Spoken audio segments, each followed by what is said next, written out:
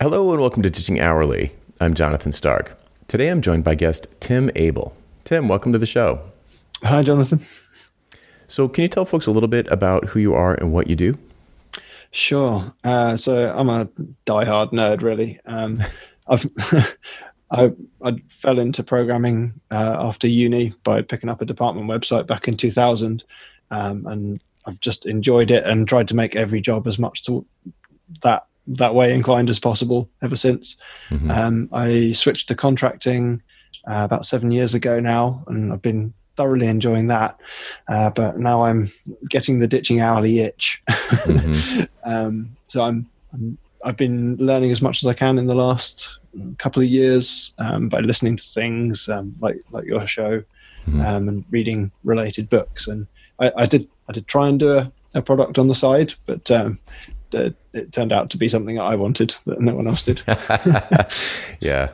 There's that myth that, hey, if I want it, someone else must want it, but that's not always true. Yeah, I did hear that. Okay. So let's see here. Let me ask some follow-up questions on a couple of these. So you said you've been contracting for 7 years, and what does that look like? I don't want to assume that, what that's like, but was there a moment when you went solo, or was it a side hustle while you had a day job? How did you get your first clients? Like, take us back to the beginning to kind of give us that feel.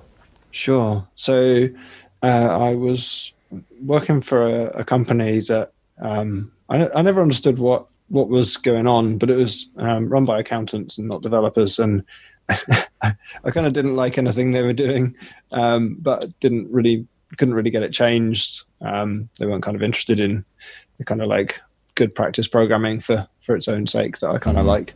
And kind of that came to an end, not because I wanted to go contracting, but just kind of like I'd done about a year there, and I was like, what am I going to do now? And I've had quite a few permanent jobs over the years, to the point that people often mistake it for a contract CV from the start.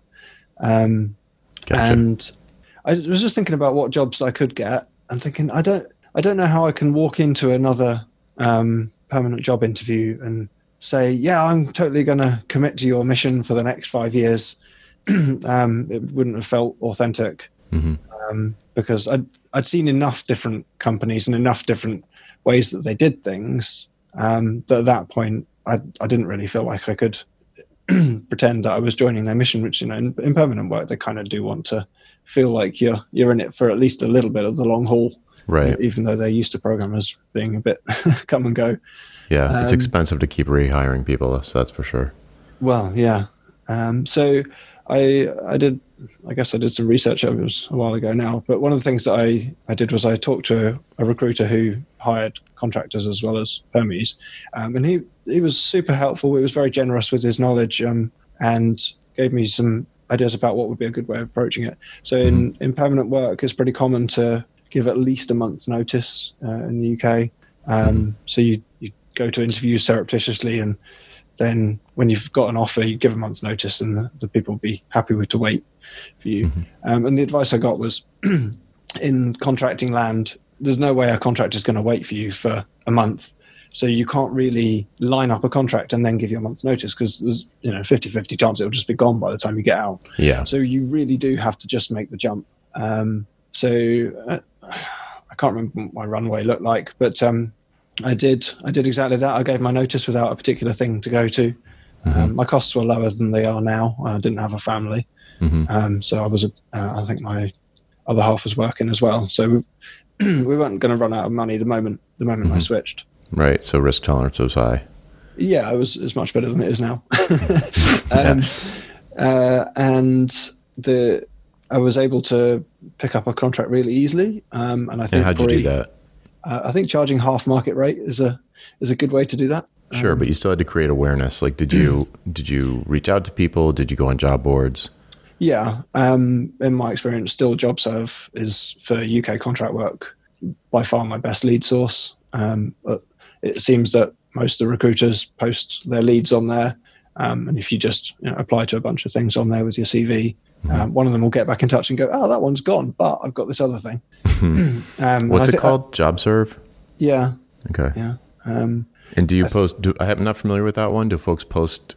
That's just a place where they're posting contract jobs. Are there? Is it a two-sided marketplace where there are also freelancers posting their availability? I think they've got an element of that, so you can have a profile on there. And I have had some outreach, but my impression of the way it really works is recruiters spray their job postings, fake or real, onto there, and they take the inbound leads that they get with contractors, and they just use it to find out who's currently looking. Because I think one of the challenges in the market is a lot of it's timing based, because the kind of contracts that I do are very full time. It's not like one of the distinctions I've started to realize when I've been listening to all this advice is there's quite a big difference between freelancers and contractors, in that contractors like me take on like all consuming projects that might go on 3 months up to a couple of years. My current one's and they want you 40 hours a week. Which I think is partly due to how deep you have to get into it and understand it. Sure. Yeah, in the US, I think typically be called staff augmentation. Right. Yeah, that's a dangerous term around here because of the IR35 tax legislation. If they think you're staff, then you get taxed as an employee and not as a business. Gotcha. Okay. But it's the same mentality where they expect that you are going to be, a butt in a seat 40 hours a week, and they're going to say, okay, here's your list of things to do, get them done. How come you didn't get them done? So on and so forth. Yeah. And I think in the earlier days, I got a bit more one-man project stuff. And as I've pushed my rates up and got a better CV to show, it seems I've ended up working for bigger organizations, and it's much more common for me to be part of a larger team, which I think matches the higher spend and their ability to just take the people who are at the top of their rate. Right. So yeah, very much so.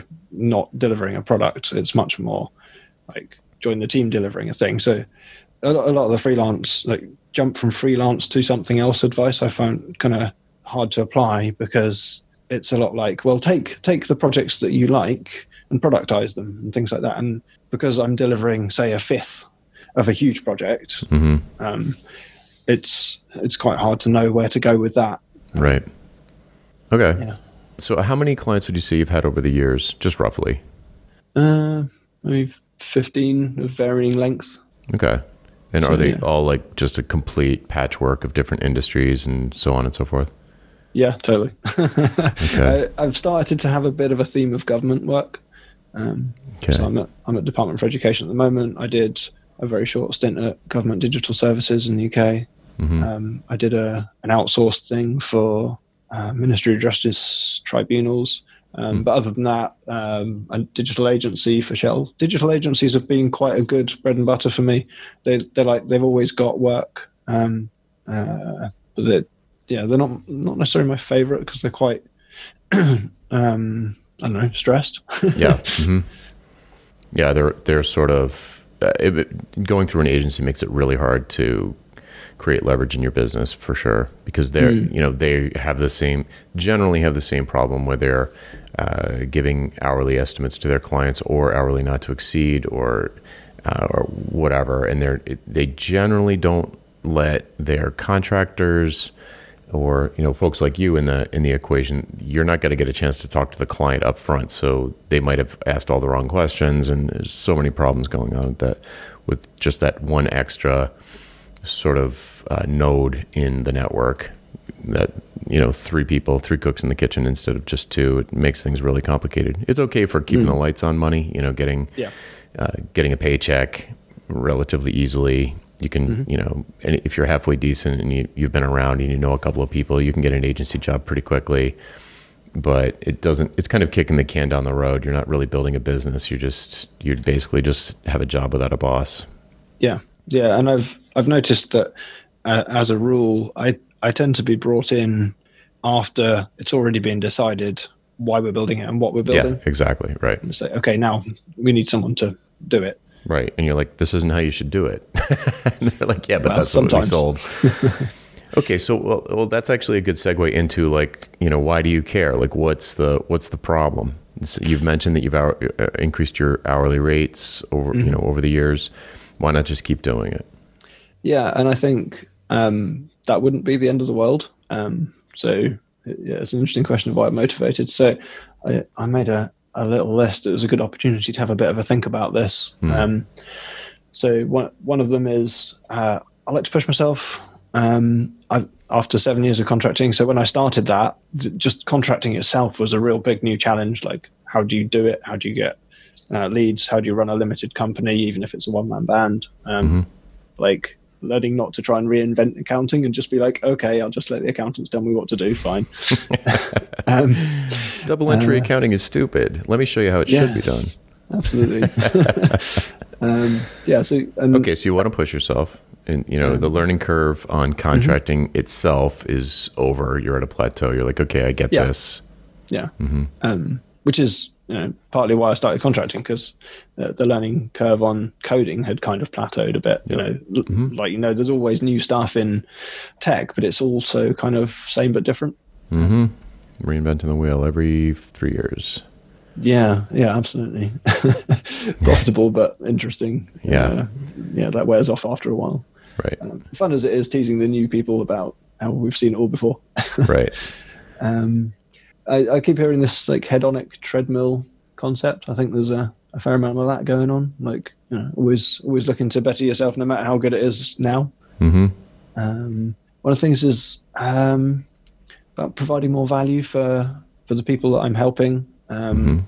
Like as a hands-on keyboard programmer, like it's comfortable, and I'm lucky that the money is good, relatively speaking. But it's quite limited the impact I can have. Once a project's decided and there's a bunch of people working on it, I can build it, great. But I'm starting to feel like I should, with 19 years experience behind me, I should probably be stepping up a little bit more and doing things. And I looked up the career ladder, as it were. Development manager and senior manager, and wasn't really that excited about that. Why not? I did originally look at like development managers positions as a bit of a trap, in a way, in that you're getting away from your coding skills, so you're losing your value there. And I've since read somebody pointing out that you may also be lacking management skills, so now you've got no skills. Which is one way to look at it. Yeah, which is not necessarily a great way to go. I think it just doesn't excite me. I think I would, if I could jump the entire middle bit and go all the way from being a doer all the way through to this is my company and I happen to have a lot of people working for me in order to make it all work, I'd be cool with that. I think like the journey up the middle doesn't really excite me. Interesting. Yeah. Do you think, let's just explore that for 1 second. So if you were at the top of a company that you created, do you expect that you would be coding? I've heard a couple of interesting things around that lately. Because I kind of assumed that as soon as you're not, cold face, you really can't. And I had a bit of an experience for that. I kind of accidentally became a team leader. I took on a project and it turned out to be bigger than we expected. And they're like, oh, what do you need to get this happen? And a bunch more people appeared. And I was sort of de facto in charge because I was there first and I was connecting all the people and I knew about it. Right. And there was sort of this idea that, I'd spend, half my time coding and half my time making sure everything happened. And the reality of that was because the people who were full-time code were flat out, every time I tried to do anything, it wasn't particularly helpful because I was so far behind, or I'd pick up something that was on the critical path of like needing to get done, and then I'd hold things up. Yep. So that kind of put me off a bit right as well. There. Yeah. So you wouldn't. I'll just tell you, you wouldn't be coding. Yeah. You could code on the side as a hobby, but if you were running a company, even if it was a SaaS and you were coding, there's a problem. Yeah, I've heard this. Maybe as a team lead, I've heard a couple of interesting techniques, which is, one is to do things that are useful but are not a core part of the project. So one of the people I work with on my current project was being product manager. So fundamentally not a coder, but a very capable coder. And while we were flat out building the thing that we absolutely had to build, he built a support console for us, which improved everything, but we didn't have to wait for him. he didn't have to like be full time on it, and that was quite effective. And the other thing that I've heard as a possible approach, perhaps more for a contractor than a business owner, is the pendulum of alternating your roles. So to keep it sharp by doing some hands-on keyboards roles, and then in between doing some higher impact, more leadership, consultancy type stuff to keep on it. So I thought that was kind of interesting. But yeah, I think you're right. If I was running any serious sized company, I think it would be a struggle to do anything but hobby coding. Yeah, I mean, Larry Ellison isn't at an IDE. Like it's not happening. Yeah. Even Jack from Twitter, if he's spending 1 second a month coding, that's too many seconds. There are way bigger fish to fry when you're in an organization. You're like need to be a leader. Anyway, so that's good. That's good conversation, because what I'm trying to uncover in a kind of roundabout way is what would be your ideal day to day? What would be your you've listed a couple of reasons that that are making you uncomfortable. You like to push yourself more. You feel like you're at a plateau. You'd like to provide more value to the clients and have more impact. So that's one thing. I'm also hearing loud and clear that well, maybe I'm not. I'm hearing that you definitely like coding. You did say that you feel like if you moved away from coding, you'd get less good at it, and then there's like an implication that you'd be less valuable because you were like, oh, then I'd be a manager with no management skills, and my coding skills would atrophy, so I'd have no skills. So if I was going to say what's your superpower, what would you say is the thing that would allow you to have the biggest impact for some client? Maybe not one of your clients now, but a client that you could think of, or an industry that you can think of, or a type of business that you can think of, like a mission-driven business, something psychographic like that, or something vertical like orthodontists, or something business model defined like seed round startups. Like maybe one of those rings a bell with you, maybe none of them do. But what is, like, I sense from you that you inherently believe that good code's worth money. What is the thing that you feel like if only you would be let up to the plate, you'd be able to hit a home run for a company? So I think this is where I've been flailing around a bit, trying to work out what on earth to do. And I hear this advice about look at your current clients and pick the ones you really like. And I've also been considering like how my strengths and weaknesses compared to the other programmers that I'm around, and the other people that I'm around. I'd say I do quite like that early stage of a project where nobody's quite clear what it's for yet, and exactly what shape it should be, and talking to lots of people and then setting that off. And so it did occur to me that maybe startups might be an interesting space. Who's in the room in that dream state? Like, who's in the room? So the project that I was on that grew to have a team, I think it was he a CTO? I think it was a big company, so it was delegated down a level, but in the local office, he was effectively a CTO. So that's definitely a good one. I ended up talking to salespeople then, but they turned out to be a fairly bad proxy for talking to users. So I'd like to have access to users to be able to get from the horse's mouth what the real needs are, depending on what the actual thing was. And is this like a fundamentally, like, is the core product a digital product, or is this a digital interface for people who run an asphalt company or a hair salon? Interesting. You're talking about, because there's all different kinds of startups, and they're not necessarily tech focused. Yeah, I'm a bit blind to the non-tech focused ones. Okay, so it's pretty much a SaaS. Yeah, maybe. Yeah, I mean, most of the companies that I've worked for have been technical. Without me there, they've usually had programmers already, and it's maybe been a new venture for them, or just a capacity issue. Okay. Yeah, and this is where I've heard you talk about before, of like, your CV's a grab bag of everything, and it's I've got maintenance projects, I've got brand new greenfield projects, and every industry under the sun. I've also thought about like products and SaaS myself. Yep. And I've been trying to do product things on the side. Yeah, like where I would try to get to is a challenging thing. Like it's driven a bit by personal freedom, like financial freedom potentially. I know it's going to be hard work either way. Like I've got one of the motivations. I've got 2 very small children. I'd like to have the flexibility to spend good time with them. The contracting is kind of an endless time for money treadmill. Yep. Which is it's good that I enjoy it, but Right. I'd like to find a thing. I think I don't. Like, although I've been listening to lots of these startup shows and reading and what have you, I still don't feel like I've got role models and access to like the detail of how people get to from where I am to where they are. Right. So that's where I sort of struggle to come up with ideas and know whether I could even do them or how I would get from A to B. Right. So I mean, step one is probably, or an important piece, certainly, if not step one, is knowing what your objectives are. And you just laid them out, big picture, personal freedom, financial freedom. If we were, if this was a private phone call, I would get into actual numbers, like what does financial freedom look like for you? Sometimes I've had conversations with people when the number was actually really low, like much lower than I thought. And it is much more attainable. Like the number actually matters.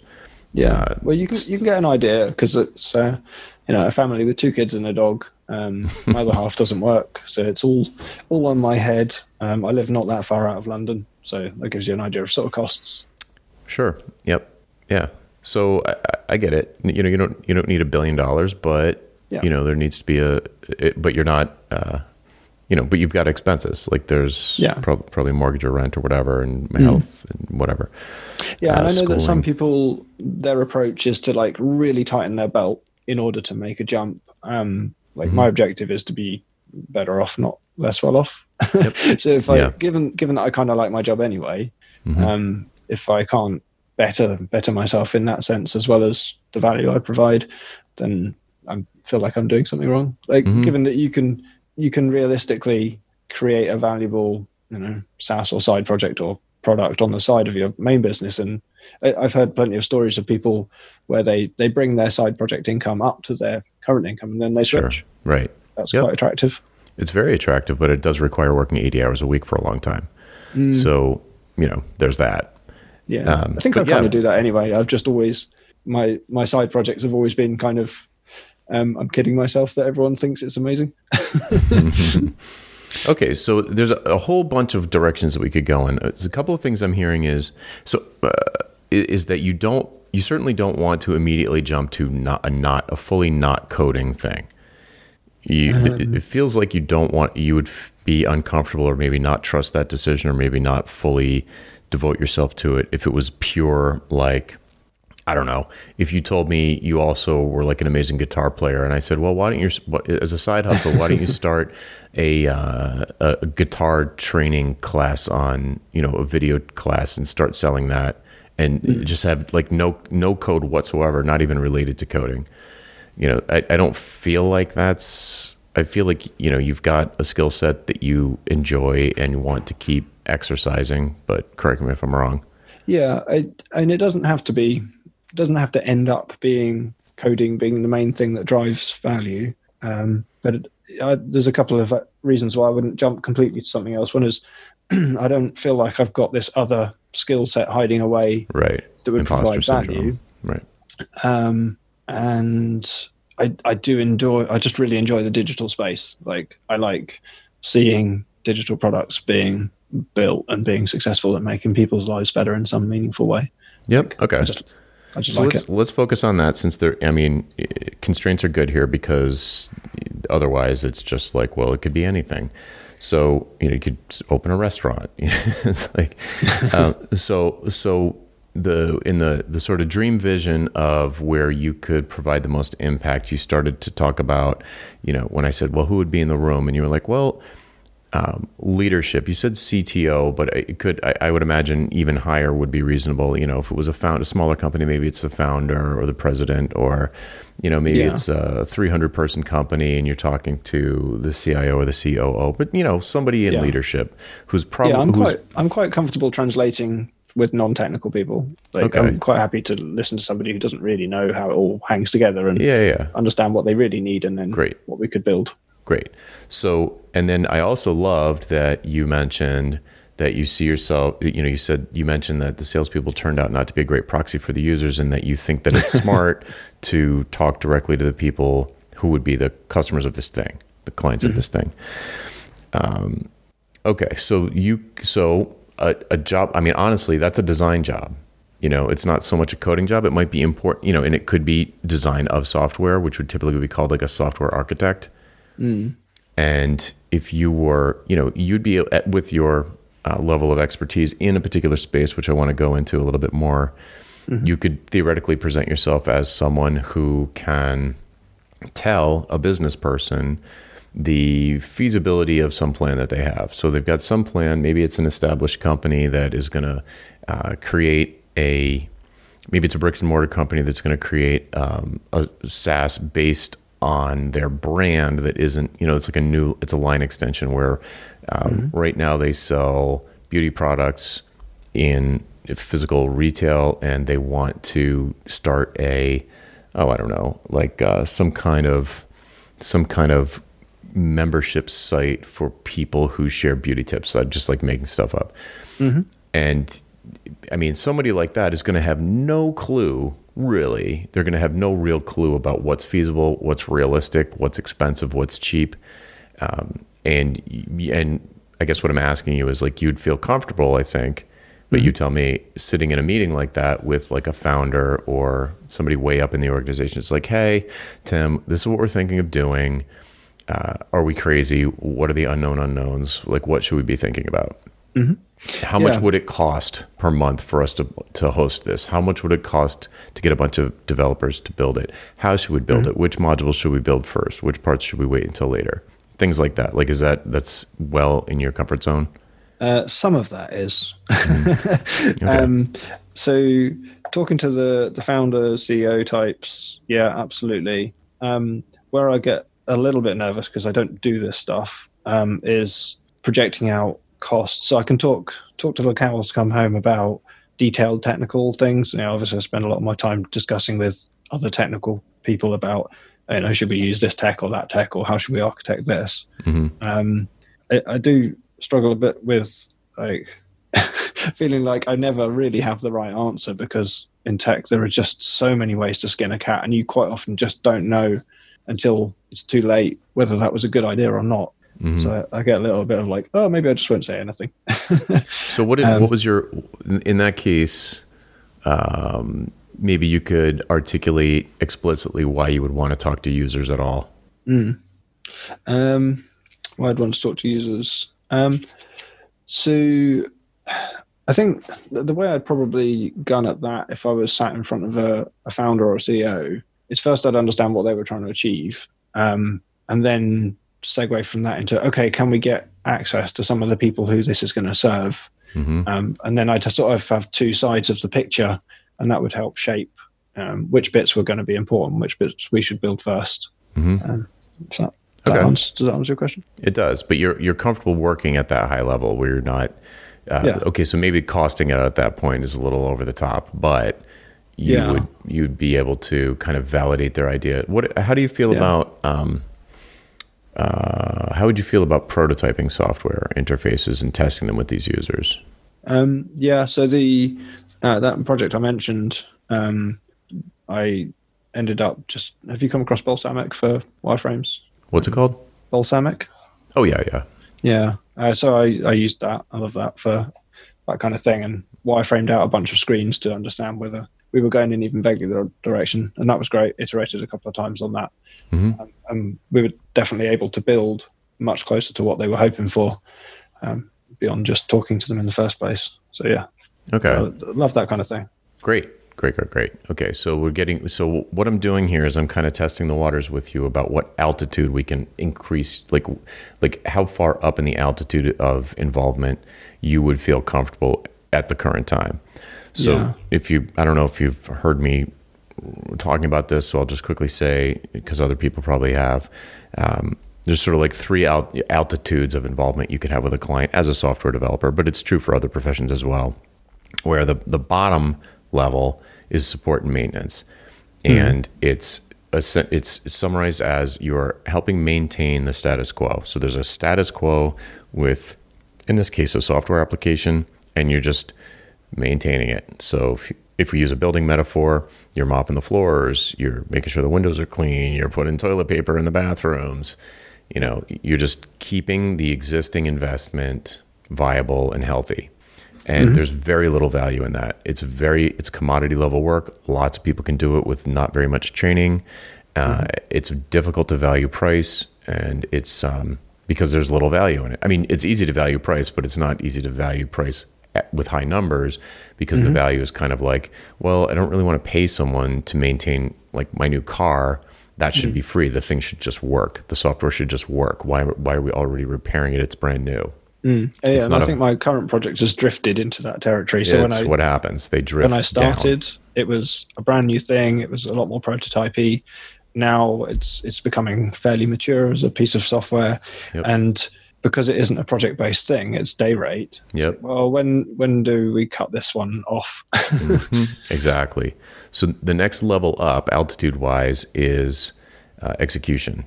So this would be typical development where you're kind of handed a plan and somebody says, okay, this is a new thing. It's going to be a new status quo. Here's what we want it to look like. Here are the wireframes. Here's the feature list.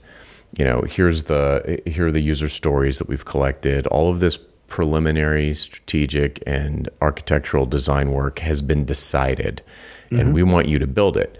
So the metaphor here, building-wise, is that an architect who is not you hands plans to you, and you're some kind of builder. You could be the carpenter, you could be pouring the concrete, you could be the general contractor, you could be the foreman, you could be running the job site. There are lots of jobs in this piece because it's the most labor-intensive piece.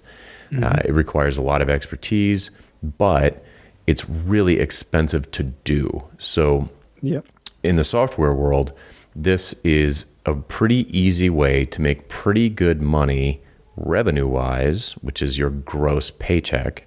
So, if at the end of the year you got 200,000 euros or dollars or whatever, you're like, okay, that's nothing to sneeze at. That's like a decent income. But if you worked 60 to 80 hours a week and you subtracted that cost from the revenue, the overall revenue, you end up with not that much in the way of profit. And another way to think about that is to say, okay, let's say me, Tim, land a job, I get the job, and I know a guy who's just as good as me, and I'm going to pay him to do the work. So every day, instead of me showing up, this other guy's going to do it. He's maybe a little bit cheaper than me, and he does the work. The money that would be left over is your actual profit, which a lot of people think like, oh, I made $200,000 this year. And it's like, well, you brought in $200,000, but you didn't take out any of your expenses, and your biggest expense is your time. And the way to quickly calculate that is to think like, well, if I hired people to do this work on my behalf, how much would I have left? And the answer is almost nothing. Yeah, because I could hire cheaper developers, but then they would fail to keep the client happy because they're not expecting a cheaper developer. Yeah, even if magically you got a clone of you who wanted almost as much money because it's you, then and everything was fine, everything was the same. It would be like, you're like, well, this wasn't even worth it. It wasn't even worth answering the emails about it. Okay, so that's the execution level. Yeah, and that definitely matches what I've been doing mostly. That's what most people do. Yeah, and the clients that I get, they've usually got somebody technical on board, either a contractor or otherwise, who's already decided, okay, we need a .NET developer because that's what I put in my CV. That's what I send to the recruiters when I'm hunting. And that's really my entire sales pipeline at the moment is like, hey, .NET developer with reputation. Yep. Yeah. So the level up, the final level up from we've got sales and maintenance, then we've got execution or implementation in the middle. And then the highest level is, you could call it strategy or architecture or planning or design. And it's this level where it's the stuff that happens before the implementation or before the execution or before the building. And it's the highest value stuff. It's the most fun for the client. It's the most fun for the seller. It's going to have the highest level individuals from the organization in the meetings. It's the place where all of the top brass are going to want to weigh in, and it typically, compared to the execution, it doesn't take very long. It could be very short. It could take 2 days. It could be a 4-hour workshop. It could be 2 weeks. It could be maybe it's 3 months, but probably not. So they generally are not in absolute dollars. It's usually quite a bit less, probably 10% of the absolute dollars of an implementation or a build. Mm-hmm. But the profitability percentage is like through the roof, because if you got $20,000 for 4 hours instead of $200,000 for 2,000 hours, you're doing way better with the strategy work for 20,000. The mm-hmm. problem is, like, how do I get enough of these so that how do I get enough 20,000s to pay my rent? Yeah. So those are the different qualities. And so from at the bottom level, you've got maintaining the status quo, support and maintenance. The middle level, you're building a new status quo. You're sort of helping the transition from the old status quo to the new status quo. And at the mm-hmm. top level, the strategic level, you're helping define the new status quo that gets handed down the chain. Yeah. And I currently don't really have any visibility of that, because mm-hmm. it's usually happened before I show up. Right. And yeah, I just don't get to see it. I don't really know what exactly that looks like. And the idea, given what I currently charge for what I do, and I'm kind of happy to talk to people about plans, mm-hmm. I almost can't imagine like showing up and saying, yeah, I'll give you some advice for XK. You can't imagine that you'd be qualified to do it, or you can't imagine it happening? Yeah, both. Okay. So it sounds, from my earlier question, I think it sounds like you are pretty close to being able to imagine doing it, not in the abstract, but if you were in the situation where you were like, okay, I need to talk to the CTO, I need to talk to the owner, I need to talk to the founder, I need to find out what the business case is here.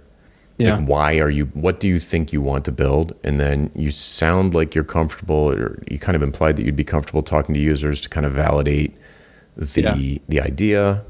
It doesn't sound like it's totally outside of your wheelhouse. Yeah, so the actual doing, yeah, fine. But like, I can only really imagine that in the context of, okay, I've got myself a day rate contract for coding. Oh, and then it turns out they don't really know what they want. Like, having that as a thing I sell separately as a higher value thing, I don't have really the foggiest how to get there, in spite of everything that I've listened to and everything that I've read. But if it magically landed in your lap and somebody said, hey, I heard you're really good at .NET, or maybe you're really good at managing developers and running software projects, and I've got mm-hmm. this guy that raises thoroughbred horses, and he wants to create an online portal, and he doesn't know what to do, but he's got this big vision for the next 10 years of his business. Would you mind talking to him? Like, mm-hmm. That wouldn't scare you, would it? No. Yeah. Okay. So the confidence is there. The question is more like, but how do I get there? So it seems like your not confusion, but your hesitation is more around like, okay, yeah, that sounds great, but how do I get from here to there? There's no, it's just like magic happens in the middle. Like, here I am, there's where I want to go, and then a black box in the middle. That's right. Yeah, because my current sales pipeline is largely go on JobServe, see what what day rate jobs the recruiters have posted, and apply to a bunch of those and see what arrives. Yeah, I mean, I don't know if this happens in the UK, but in the United States, there's this phenomenon where migrant workers will stand outside of a Home Depot waiting for a pickup truck to come by, and that's what you're doing. So you want to be the guy driving the pickup truck next, and then after that, you want to be the guy that hired the guy that's driving the pickup truck. So. Right. So there's that's the that would be the progress. That is one progression. You could also go on a product, do a whole product thing, but that's a different story. Could you make that analogy a bit more concrete for my industry? Because like, I appreciate what you mean with like fruit picker or whatever, and then people collecting the workers, and then the actual owner of the business. Mm-hmm. I mean, what would that look like? Here's the problem. If you're selling yourself as a .NET developer, which I do, you're making it extremely easy to compare to make you undifferentiated. You're Yes. making it very easy for you to look like a bunch of other people who are standing next to you in the parking lot. And there are slight differences. Maybe somebody looks stronger, somebody looks, I don't know, nicer. But they don't really, that's not the main thing they care about. They just need a pair of hands to go pick strawberries or write .NET code. Yep. And if you are presenting yourself as indistinguishable from the other, 17 people standing there, then of course they're going to be like, their brain is immediately going to be like, well, we have to pick one. How do we pick one? Well, we need to compare them to each other. What's the very first thing they're going to compare? Yeah, It's price. not your skill set, it's the price. The very first thing they're going to do is compare the price because they feel like they're comparing apples to apples. Yeah, and once I'm in and I've got the job, I seem to get appreciated. I seem to get longer contracts because, like a quote from my current one, so they switch technologies. I'm actually not doing .NET right now, and you'd think that would be end of contract. I kind of thought that'd be end of contract, and they're like, "Oh, well, you bring a load more to this than just code." So But that's it would be after the sale. right. That's after the moment that they made a buying decision. Right. It's too late. Yep. It's interesting, and if I were you, I'd actually reach back out to whoever said that and say, "Oh yeah, what?" Yeah, Like, I'm going to. in your own words, articulate what I bring to this if it's not my .NET skills, because I thought I was selling .NET skills, but apparently I'm selling something else. Yeah. So I don't have an answer for this next question I'm going to pose to you, and you probably don't either, but it's the thing to think about, which is how do you transform yourself from a .NET developer to the something, Yeah. the ditching hourly guy? How do you turn yourself into the... I don't know what. I don't know what it would be from your world, but it would be something where I don't care how hyper-specific it is, it would be something that you could confidently own and say, like, I'm not a .NET developer. If it's like video, I'm a video production person. No, I am the DIY video guy. Yeah, I'm right. sure that the .NET thing would have to go to get the planning, because at that point, usually the technology is not even decided, unless they're like a company that doesn't do anything but Microsoft. Right. So you could say, I'm the .NET guy for thoroughbred horse breeders. Yeah. So You could probably own that. Was would there it any be money too in it? I don't broad? know. Well, it probably is. Would it be too broad to say I specialize in early stage projects where it's still at prototyping and they've got an idea and they want to figure out how to execute? It's better. It's way better. Yeah. But it's a higher altitude, which I like. And the way to test whether that is focused enough is by telling people that and seeing if they say, "Oh, I know who I should introduce you to." Right, your Rolodex thing. Rolodex moment. If you're not triggering Yeah. a Rolodex moment, you're not specific enough. Yeah. So if you said to somebody, "Hey, do you know anybody in the Valley who has just raised their Series B and they have a team of at least 12 salespeople and are thinking about 10xing their user base?" Yeah. That's pretty specific. It's not demographically specific. Like you could say, "Hey, do you know anybody who runs a chain of pizza places or pubs?" People are immediately going to say yes or no. Yeah. And if you say, "Hey, do you know anybody who's thinking about doing blah blah blah blah blah?" the answer is always going to be no. No, how would I know if someone was thinking about that? I mean, the odds are so low that they would know what someone was thinking about. But if you said something like, "Do you know anybody that maintains a fleet of trucks, service trucks, like furniture delivery trucks or garbage trucks or anything like that?" You're probably going to get a surprising number of yeses, because we're so connected these days that it's like 2 degrees of separation between anything specific enough, between you and anything specific enough is like, it's right there. And I keep bringing up the thoroughbred horses because I wrote an article one time about how I tried to think of the most obscure thing I could think of, and I was like, I don't know, people who raise racehorses. Yeah. And I had and I sent it out to and as I was writing it, I said something out loud to myself, and my wife was like, "Oh, you're writing an email to Gretchen?" And I was like, "What?" And she was like, "Gretchen raises thoroughbred horses." So like, really? And she's like, "Yeah, so does the lady down the street." And then I was like, "No way." And then I sent the email out to my list, and I had like 50 people email me back that they knew someone directly who raised thoroughbred horses or was in that business. Yeah, I responded to that. Oh. I didn't quite nail thoroughbred, but my mum had a half thoroughbred, so there you go. It's shocking how big the world is and how powerful our social network is. It's unbelievable. So, so how about, I've been thinking about maybe a line to try and refine that last one. So how about, do you know anyone who is thinking about starting a new digital service, maybe in government? I don't know whether the government's a good niche or not. Probably not. Just in general, they tend to enforce an hourly billing for procurement reasons. They tend to enforce that. Same thing with higher ed. Yeah. Yeah, it's kind of a shame because I really love the way they're organizing their projects now, but it's almost, I love it because they're not they're not prey to, people selling consulting to them.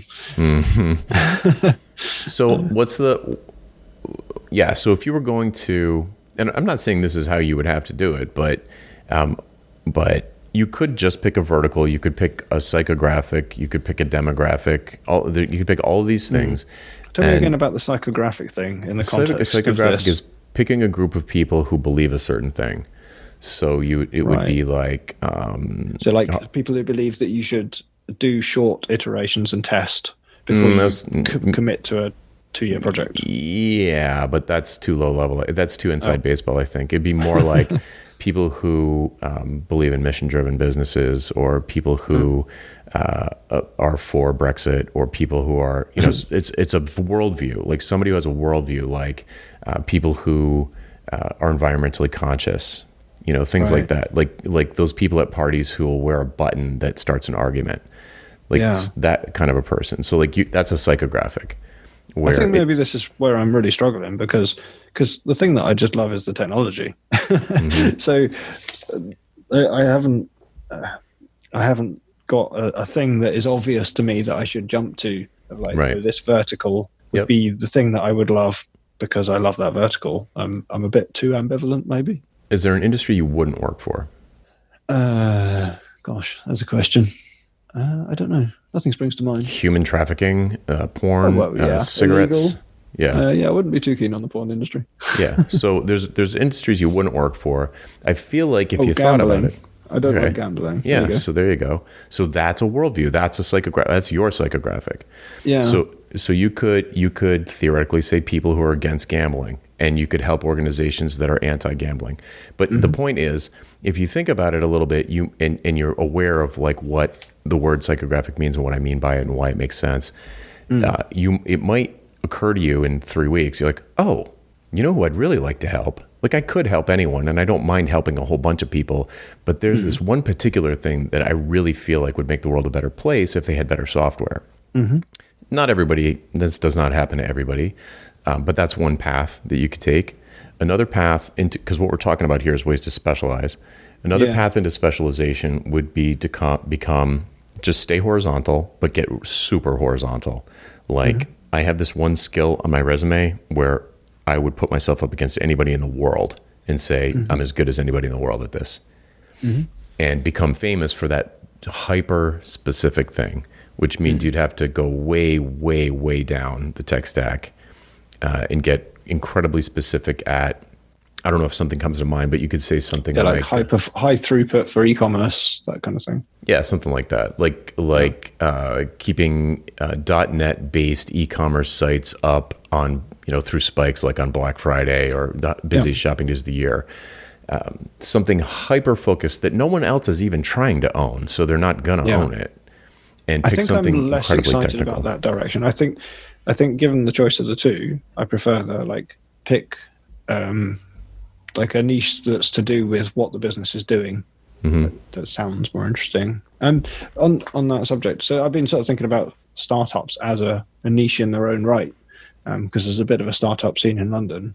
It's I would call it a demographic specialization. If you picked bootstrap startups or angel startups or whatever, helping, maybe I'm naive, but I kind of imagine that there's going to be a whole bunch of people there who want to build their businesses, who maybe have got some funding or private money, who are like, okay, how do we do this? And there's a bit of a shortage of technology, and maybe I can bring that in. Yeah, I mean, non-technical founders is a very common target market for software developers. Is it? Yeah. So, Is it kind of obvious? It's pretty obvious. So, right, because it's like, here's somebody that has an idea and they don't know how to do it. They've just got the vision and they need, and it has pros and cons. It's like, one thing is that they generally don't have any money. They don't have real money, like money. So you need to sell them, which is fine. You just need to sell them something that's low cost to you. So that could be something like, are you a non-technical founder? You're trying to develop this software product for the industry that you just came out of. Like, it's someone who's been in the legal profession for 30 years and they had this idea for a product and they can't sleep at night. They just feel like this product needs to exist and they're afraid someone's going to beat them to market. And finally they say, I'm going to take this seriously. I've saved up $100,000 or whatever. I've bootstrapped together $50,000 or pounds or euros or whatever. And they're like, okay, yes, and somebody says, you need to talk to Tim.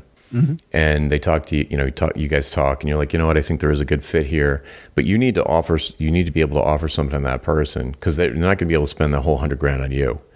Yeah, so quite. you need to be able to offer them something that is going to move the needle for them in a way that will be worth the money they gave you and will be worth it to you for the cost. Yeah. And that brings up something interesting in my mind actually, which is that what I do, I don't want to be going around taking chunks of money off people. And even if they're like really happy because they got the answer they wanted or whatever, but if it doesn't move them closer to their actual goal of like actually having a successful startup, then I wouldn't be very comfortable with that. I'd want it to be something that really does help them achieve their goal. Yeah, that's that first meeting I just glossed over very quickly. So the first meeting is the one where you decide if what they want done, you decide how confident you are that they are onto something or not onto something. That would happen before you even gave them the proposal. That's the point where you're like, somebody comes to you and says, I've got an idea for the next Facebook. And you're like, dude, that's not happening. You know what I mean? Yeah. So of course, I mean, what you're saying is like, I would be a little bit, one thing you said I would be a little bit cautious about. One is that yes, it's true. You don't want to take money from people who are essentially naive. You would believe to be naive. But at the same time, if someone is going to be happy, if someone gives you $50,000 and they're really happy with the outcome, you could do a lot worse. Yeah. So you want to be a little bit careful about only a little bit, but maybe, a little bit careful about productize that. Maybe it could be like for a reasonable fee, I'll help you understand whether you should even pursue it. 100%. Yep. Yeah, definitely. You could do, I think there are big opportunities there for people who are technical, but want to get higher altitude. They want to get a little bit more head, less hands, more brains, less labor, and do something valuable that's farther upstream in these projects instead of being downstream, being the carpenter banging nails. And somebody says, hey, plans say put the window here, and you're like, this is a stupid place to put a window. It's not up to us. Put the window here. If you don't want to be that guy anymore or that gal, then you need to go upstream. You need to be in the meeting when the plans were made. It's too late. Once the plans are made, you don't get a say. So, with software, it's a little bit more flexible, but nobody really wants to hear it. So if you set up or put together a productized service for non-technical founders where you could offer a couple of different things. One could be architecture diagram or like a feasibility study, or it could be a prototyping session. It could be user validation, user experience testing. You could basically get the idea out of your head in some way that people can test it. Something like that. And those are basic principles for someone who's been doing software for, the better part of a decade. Yeah. But for someone who has been a lawyer for 20 years, that's not normal. Like that's not obvious to them. So you can take something that's obvious to you, but not obvious to them, and kind of Sherpa them forward to the top of the mountain. Yeah. I've come across that. I did try and do a startup with someone when I was even more naive than I am now. And it's a similar sort of thing. They had an idea, and I wasn't at that point able to go, oh, well, we need to validate this in this particular way. I think I'd be better at that now. Right. So I'm wondering if, now that you know a lot about what I know, as it were, whether there's like some screaming blind spot in my knowledge and skills that you think I should be running off and filling in, because it like there's some really good options there of like which ways I could take it, but I feel like there's still there's a gap somewhere, and I'm wondering what am I missing? Like, is there in some terms of resource like, are you talking about like should I learn like AI and machine learning, or are you talking about no, more the soft skill stuff. Yeah, okay, yeah, good, that's a better question. Yeah, I mean, it boils down to this. So if you're looking for financial freedom and the attendant personal freedom, you need to create, there are really three ways to do it. The top three ways to do it are real estate, investing in real estate. Mm-hmm. The second one is building a business that throws off tons of profits. I like that one. Yes, that's the one that makes the most sense for you. And the third one is investing in paper assets and hoping that you guess right, and that, you know, when you're 65, it pays off. Yeah, I'm excited about that one. Way down the list is refusing to buy lattes and all of that belt tightening stuff. Yeah. So the obvious one for you is the second one. And I said them in order of, you know, if you look at the richest people in the world, that's how they made their money. Top is real estate. The next one is building business assets. So for you, you need to think more about building a business asset and less about being a good coder. Yeah. So it's about learning the language of businesses. It's about understanding business owners better. I'm not saying go get an MBA, because I think that would be a waste of money. Not that it's a waste of money, but for you, I don't think you need to go that far to learn I've what read you need. most of the book, The 10-Day MBA. I have not read that. It's really good. It's got rid of a bit of that, like, I feel like I'm missing out. He basically said, like, here's all of the things that you need to know that are actually taught, and it's a very short book. And the only thing that you can get from an MBA school is if you go to one of the absolute top ones, it can drop you in through your connections to a $500,000 a year CEO position. Right. If you're not going to one of those top few, then don't bother, just read the book. Right. That's what I've been. I have relatives who teach MBA courses, and I said, you know, Uncle X, do you think I should get an MBA? Like, I'm doing more of this business stuff now. He's like, nah. Yeah, exactly. You know, I was like, oh, well, nah. He's like, nah. He asked me a few questions. He was like, nah, you don't need it. Yeah. So, you know, and I'm not poo-pooing on MBAs. I think that's a perfectly good thing to do. Yeah. He's an MBA. I have plenty of relatives that are MBAs. It's a great thing to do. Education is great. I love it. I'm being practical here, you know, so it's someone who's in a situation like you're on a different track. You're on a software development track. You're an engineer, an architect of software. Mm-hmm. You swim in the digital space. It's just natural to you. So, you know, if you're going to devote time to learning something, it would be learning to think more like a business owner, so that you can communicate better with the kind of people who you can probably help the most, but also so you get a little bit better at recognizing leverage in your own business. Because right now you have like no leverage. If anybody who's billing by their time has zero leverage. If you sell an hour, you can't optimize how long it takes to deliver. It takes an hour. Yeah. And leverage is all about, you know, picture a lever. Like you get a lever and you can lift up a car by yourself, like you can't do without the lever. The amount of work that is applied on one end of the lever is magnified on the other end of the lever. So you do less work and get a bigger result. That's what you want to do. And that's what is fundamentally crazy about billing for your time, because there's no way to optimize it. No, it's true. The faster you get it done, the less you get paid, or the more things land on your plate. Yeah, you want to raise, work slower. Get a slower computer. It's true. Like that's how you make more money. Go slower. Yeah. I mean, you could raise your rates, whatever, but that you hit a ceiling very quickly. Yeah, I think I'm there with that. I look around the market. Yeah, 7 years is about the time when you get the 7-year itch, I guess. The 7 year ditching hourly. Yeah, totally. So, all right. So my specific advice would be to continue reading books like that and get better at thinking like a business person and less like a coder. I'm not saying let your skills, you know, rot on the vine, but don't, like, how good you're already good enough. You don't need to sharpen that knife. It's sharp as anything. Yeah. You don't need to worry about that. It's fine. You could go 6 months without coding. You'd still be fine. So I would devote time to talking to business owners who if you can go to like an incubator or something and just have conversations with business owners, you'd need some premise.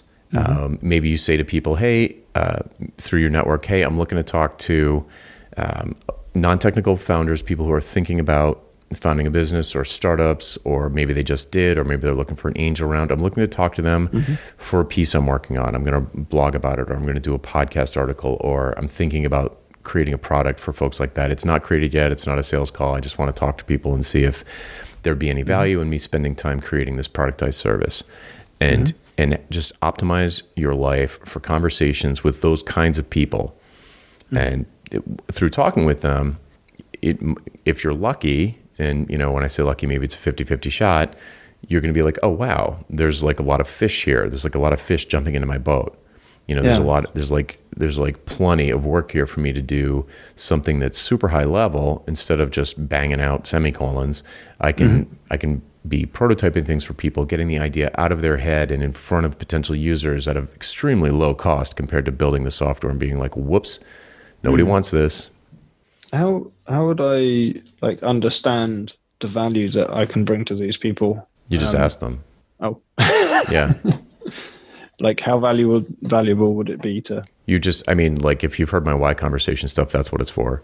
You're like, why would you do this? Why would you give me $50,000 to do this? Or why would you give me $500 to do this? And they'll tell you. So why can't you just get your nephew to do it? Or do it yourself? Or exactly. You just present all the cheap options, and either they're just utterly living under a rock, and they're like, oh, Fiverr's a thing. What's Fiverr? Yeah. Or job boards are a thing, or maybe they don't know about that stuff, but those wouldn't be good clients. But that's value is subjective. It is a perception in the mind of the buyer. So the only way to figure out what it's worth to them is to ask them, to pull it out of their mind somehow. Over time, after years of doing this, and if you're really focused on a specific kind of customer, you'll be able to cold read them. You'll be able to say you just look at what they're wearing and why they came in, and you're like, dude, you're leveraged to the hilt. You've got real estate. You spent too much money on this, and you need exactly this right now. Am I right? That's why you're here. And they'll say yeah, you nailed me. Yeah. But that doesn't happen at first. At first, you've got to ask. It's conversations, and if you get good at interviewing people, those answers will come out. Yeah.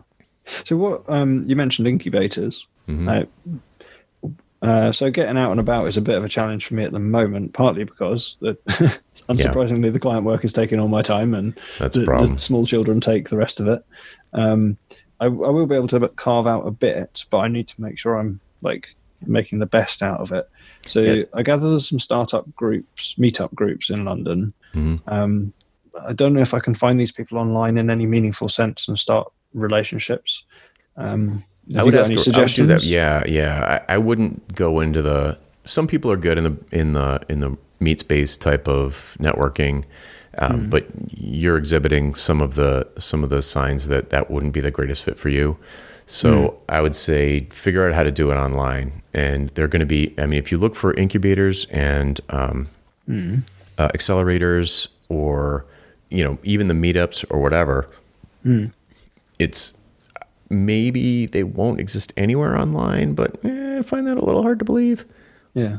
There must be somewhere. So ideally you'd find a watering hole, maybe a subreddit or something where people are talking about business ideas. Non-technical people are talking about business ideas. Maybe it's a lawyer subreddit, lawyer, entrepreneur, something. But Google, spend some time Googling around and find where these people are having conversations now. It might be a Slack. It might be a private Slack. It might be a LinkedIn group. It might be a Facebook group. I would probably start with Reddit, though, or Hacker News. Somebody might know about something. Do normal people go on Reddit? I have no idea. Lots of people go on Reddit. Let's put it like that. True. So it could be that there's something there. Go on Quora. Quora's not as popular, but more normal people there, I would say. But Google, do some fancy Googling and look around for, the first thing I would do is non-technical founders looking for partner, because that's what they're always looking for. They want a technical partner. That's one of the cons of it, is that they're not going to want to pay you. They're going to want to give you equity.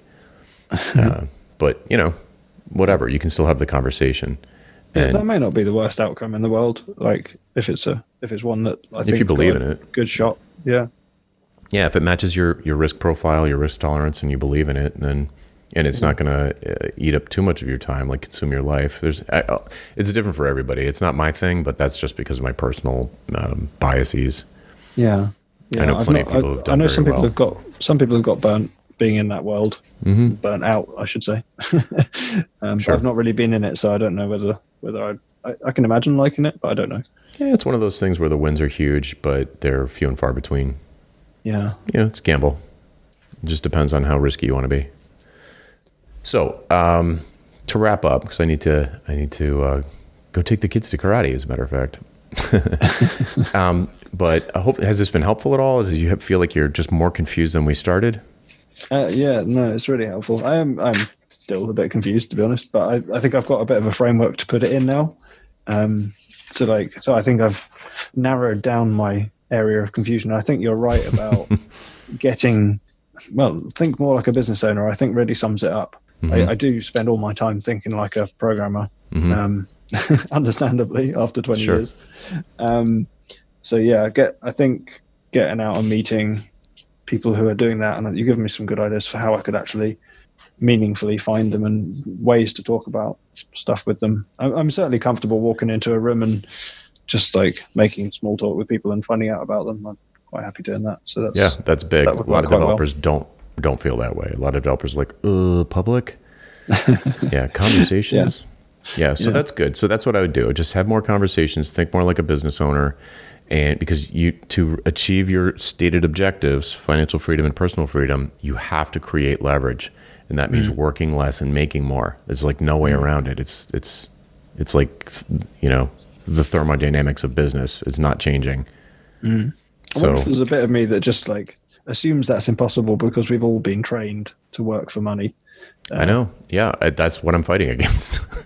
Yeah. Anyway, okay. So I've run out of questions. Yep. Let's wrap up here so I don't get yelled at for missing karate. Yeah, I've certainly got a lot to work on. Good. Well, thanks for coming on. My pleasure. This will be posted. You'll be able to re-listen to it in case I talk too fast, and maybe we need to re-listen to it. I will. Cool. Thanks again for asking for the invite, I guess, or suggesting the idea of doing an interview like this, because it's been really fun for me. So I appreciate it. Yeah, I hope the people listening get something out of it too. I hope there's people in my situation who haven't got on the phone with you who can pretend they're me. There's certainly lots of people I speak to who are like, oh, if only I have that big idea, I can get out of contracting. So, yeah. All right, great. Very much appreciated. Thank you. Same here. All right, well, that's it for this time around. I'm Jonathan Stark, and you have been listening to Ditching Hourly. Bye. Hey, Jonathan here again.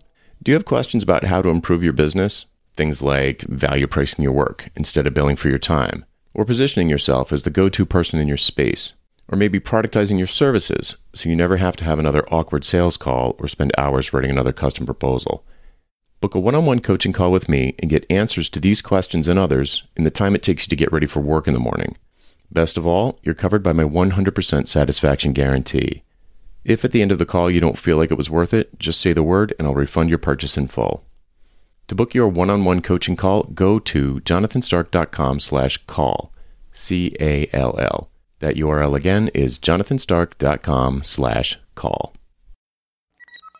Hey, Jonathan again. Do you have questions about how to improve your business?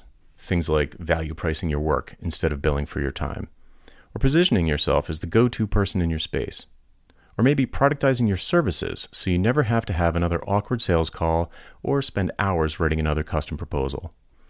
Book a one-on-one coaching call with me and get answers to these questions and others in the time it takes you to get ready for work in the morning. Best of all, you're covered by my 100% satisfaction guarantee. If at the end of the call you don't feel like it was worth it, just say the word and I'll refund your purchase in full. To book your one-on-one coaching call, go to jonathanstark.com/call, CALL. That URL again is jonathanstark.com/call. Hope to see you there.